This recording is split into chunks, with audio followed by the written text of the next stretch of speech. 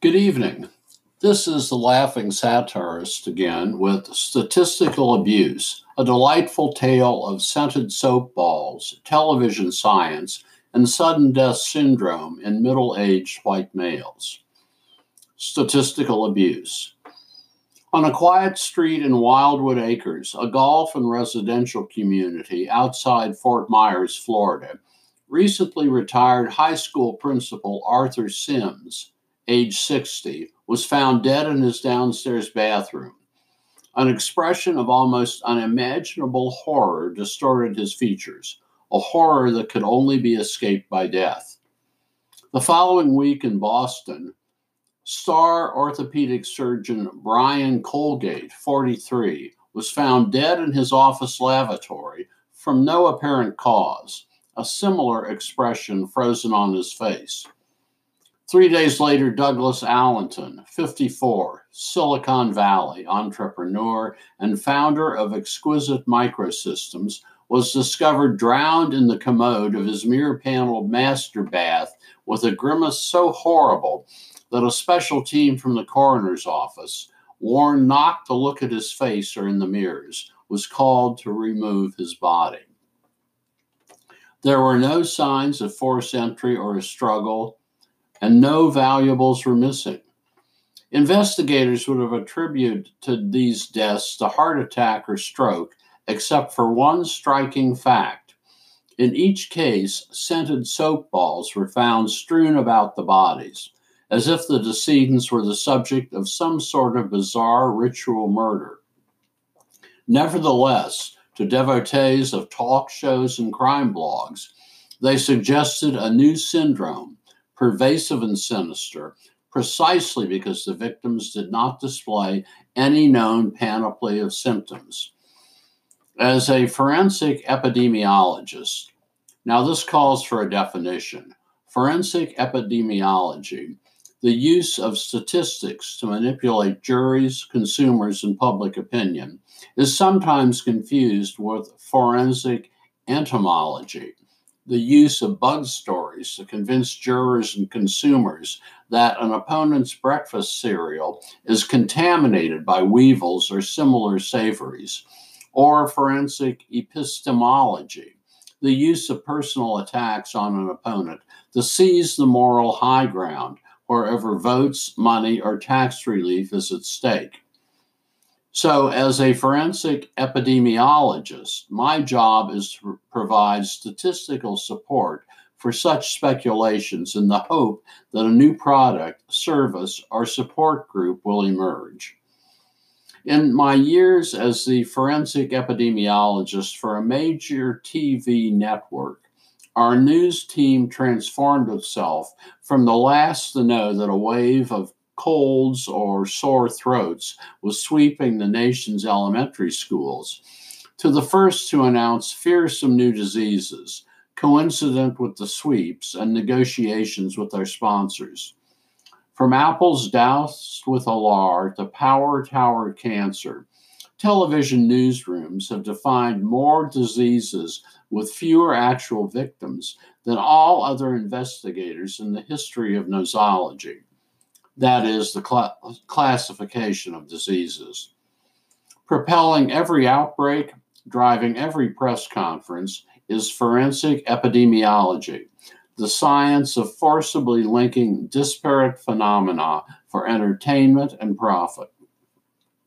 Although internet searches and casual conversations at the winter 2017 conference of the National College of Forensic Epidemiologists produced considerable anecdotal evidence, a correlation between scented soap balls and death by fright appeared to be a stretch.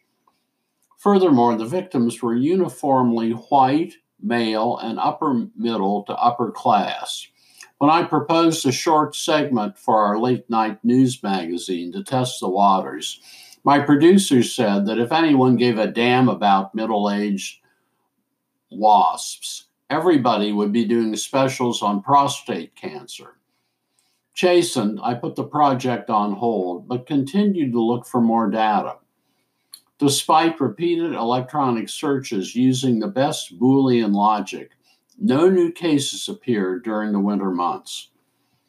I had given up my research and almost forgotten the project until last August, when Louise announced she had booked us into a delightful old inn beside the lake at Charlevoix for a non-refundable fee of $3,700. Like many of my contemporaries, I had reached an unspoken accommodation with my spouse that I would provide the money and she would dissipate it. Thus, our separate activities were maximized, while the prospect for any meaningful interaction was minimized. When acquaintances asked if we were busy, a decorating term adopted by the upper class to describe frenetic and meaningless activity, we both could proudly answer yes. The only time our lifelines intersected was on family vacations. Because these fell into the lost column, I left them to her to schedule, hoping she would forget in the summer rush of flower shows, poolside fundraisers, tennis matches, and sunburn clinics. Traditionally, August is a slow news month, when the staffs of the leading medical journals are hunkered down at Hilton Head or Hyannisport, dousing themselves with Long Island tea and coconut oil and dreaming up next season's blockbuster discoveries. Thus, like a sleepwalker, I found myself putting on my new white walking shoes, my first pair of shorts since an ill-advised interlude as a Boy Scout in the early 70s, and dutifully following Louise out of the Meerschaum, our quaintly named abode, into the busy street of a typical American vacation spot. To my amazement, I soon made the most important discovery of my professional career, defining a new and theretofore unrecognized syndrome and explaining the apparent coincidence of scented soap balls surrounding the bodies of so many dead white middle-aged men. For in the streets of Charlevoix, I was as indistinguishable from the other men as I would have been on Fifth Street in Naples, Gallery Row at Palm Beach, or the shops in La Jolla Cove. Pale limbs protruding from designer chic, masked by clip-on sunglasses and baseball caps, we follow our wives through Potemkin villages so similar they could all have been created by the same set designer. Pretending interest, we peer at watercolors of old rowboats on the Strand, carved wooden blocks said to teach slow children their colors, and tongs and bikinis that will never grace anyone we know. Pretending to enjoy our leisure, we sit on benches and watch the passing scene with as much interest as a dilettante in a cafe, pretending to read a newspaper in a language he does not know. Should hunger strike, there is saltwater taffy by the pound to remove fillings and crumple bridge work, or ice cream cones to tumble with hideous plops onto the laps and sneakers of the careless. When lunchtime finally arrives, it's off to the old harborside fish house for the catch of the day and an analysis of resort fashions by our wives or significant others, washed down with a carafe of martinis. By mid-afternoon, we wander like Dante through realms reserved for those who are without hope. Exhausted, forlorn, beyond the reach of stimulant or philosophy, we are prey to the siren luring us onto the rocks. Oh, there you are, dear. Come along. I've found something just perfect for... At those awful words, men who have depopulated cities by downsizings and layoffs, remade the world with their apps, impoverished whole nations by currency manipulations, revived American industry with new financial instruments, and replaced entire organ systems without drawing blood, bow their heads and dumbly follow. Through potpourri thicker than Byzantine incense, past beaded sweaters that would purchase 100 Manhattan Islands, around children who jerk and strut more terribly than Milton's fallen angels, we lurch on. But to what? To pastel piles of scented soap balls, to bright, clear jars of scented soap balls. The cups and cabinets and little dishes all filled with scented soap balls. As the potpourri lifts, they emerge more clearly. Some fist-size, some small enough to be mistaken for jawbreakers, some with reliefs of vines or flowers, some as smooth as a Petoskey stone. Reeking of lavender and myrrh and all the flavors of Kool-Aid, they conjure up new theories of personal hygiene. No longer are bacteria and viruses the enemy.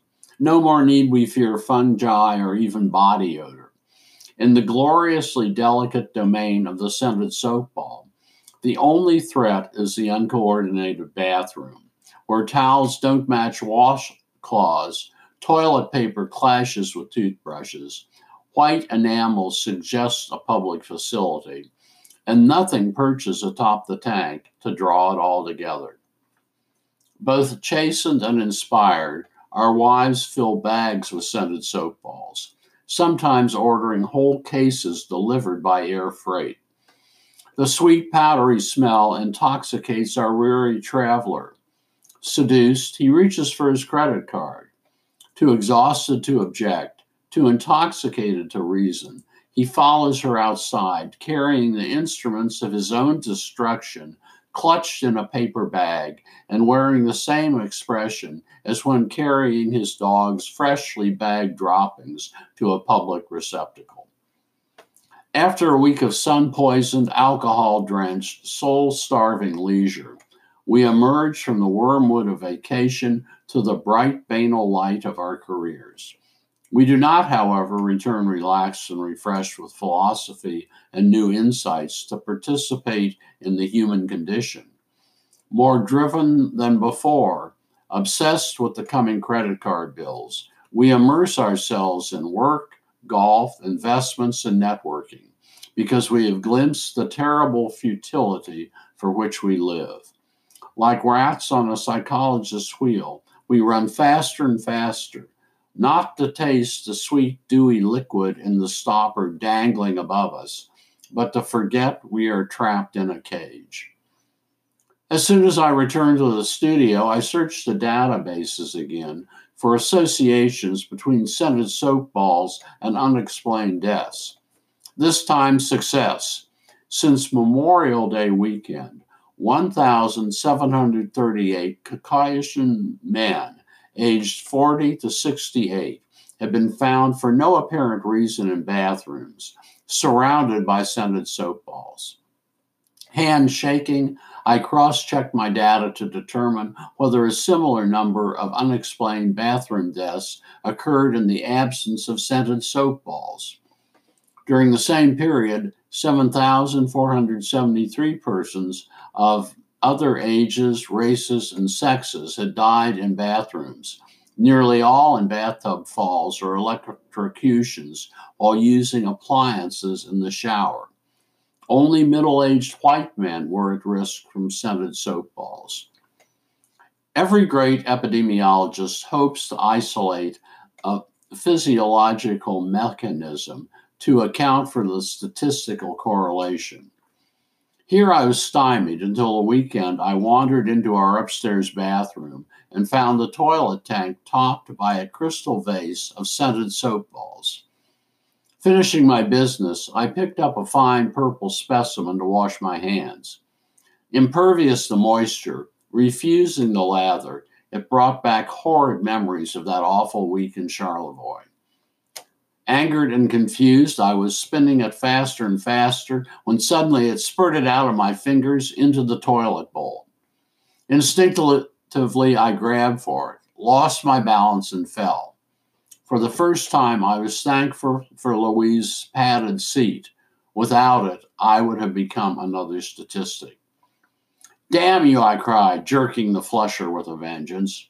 I leaned back, panting, to contemplate my near miraculous escape. Pulling myself up on the side of the commode, I saw the soap ball staring up at me with its one purple eye from where it had seated itself in the hole, threatening to stop up the toilet and flood the floor in vengeance. I snatched the leering demon from his lair and ran to the basement, where I hit it again and again with my hammer on my work table. Like an unshakable nightmare, it stretched from shape to hideous shape. Screaming, I doused it with charcoal lighter fluid and set it afire. With an angry fist, something flared off its surface before it settled down into a purple blob of flower-scented hydrocarbons. I probed it gently with a screwdriver, and a little piece of clear paper peeled off. It had been shrink-wrapped. Then the soap hardened over my screwdriver, and my investigation was cut short. "Is something wrong, dear?" Louise called from the stairs, the most horrifying words a married man can hear. "No, dear," I replied. "I'm just down here working on a model airplane." "Maybe you should check the upstairs bathroom. Water's coming through the kitchen ceiling." In my rage, I had failed to note that I had knocked over the tank top vase and another soap ball had fallen into the bowl, stopping it up. That morning's adventure cost $5,964.50, including plasterers, plumbers, painting, and wallpaper. Louise uses any household disaster as a reason to redecorate. As the parade of tradesmen wandered through, I shook myself off in the den, wondering how the nation could safely dispose of hundreds of millions of scented soap balls once it was aware of the danger. The problem of atomic waste paled beside that of the scented soap balls. With a half-life longer than the slowest decaying element, they will curse the earth for millennia, luring future archaeologists to their dooms. Perhaps we could use soap balls to line landfills to prevent toxic waste from escaping, or seal them in great lead containers and dump them into the ocean depths, or even pack them into spaceships and blast them to the ends of the universe to warn aliens away from our polluted planet. The physiological and psychological mechanisms of death by scented soap ball were now clear. Burned out, frustrated, and hungover, the upper-class, middle-aged white male returns to a state or penthouse condo from vacation to find his presence in the most intimate places preempted by scented soap balls. If he tries to use them, they resist. If he flushes them, they stop up the toilet. If he drops them into the sink, they clog the disposal.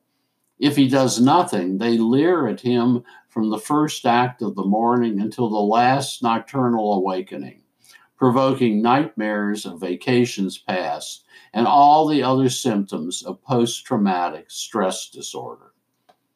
Elated, I met with my editor and the producer. We were sitting on top of the biggest science story since global warming: middle-aged man sudden death syndrome, abbreviated MAMSDS.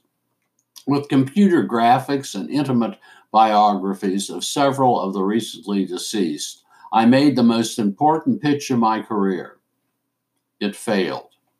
My producer went out for coffee and never returned, leaving an assistant to share the hard facts of television economics.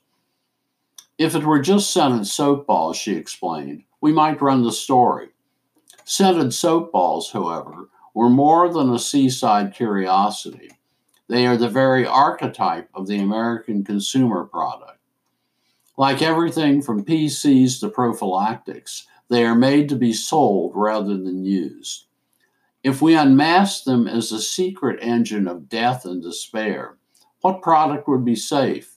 What advertiser inviolate? More importantly, what sponsor would not cancel? What matter that their runoff killed more crabs than all the pesticides in Chesapeake Bay, or the odor produced more histamines than all the dust mites and cat dander in the country? Who would mourn the fallen when the country was thrown into an economic collapse worse than the Great Depression? Far better that a few nameless soldiers fall than the whole army be thrown into confusion. Someday, when my pension is vested and my options have all been exercised, I may return to scented soap balls and MAM-SDS. For now, however, I content myself with lesser matters, such as a statistical correlation between genocide in Myanmar and the proliferation of a popular dog chew in this country. Yet I remain haunted by scented soap balls, more as a metaphor for our times than as an instrument of death.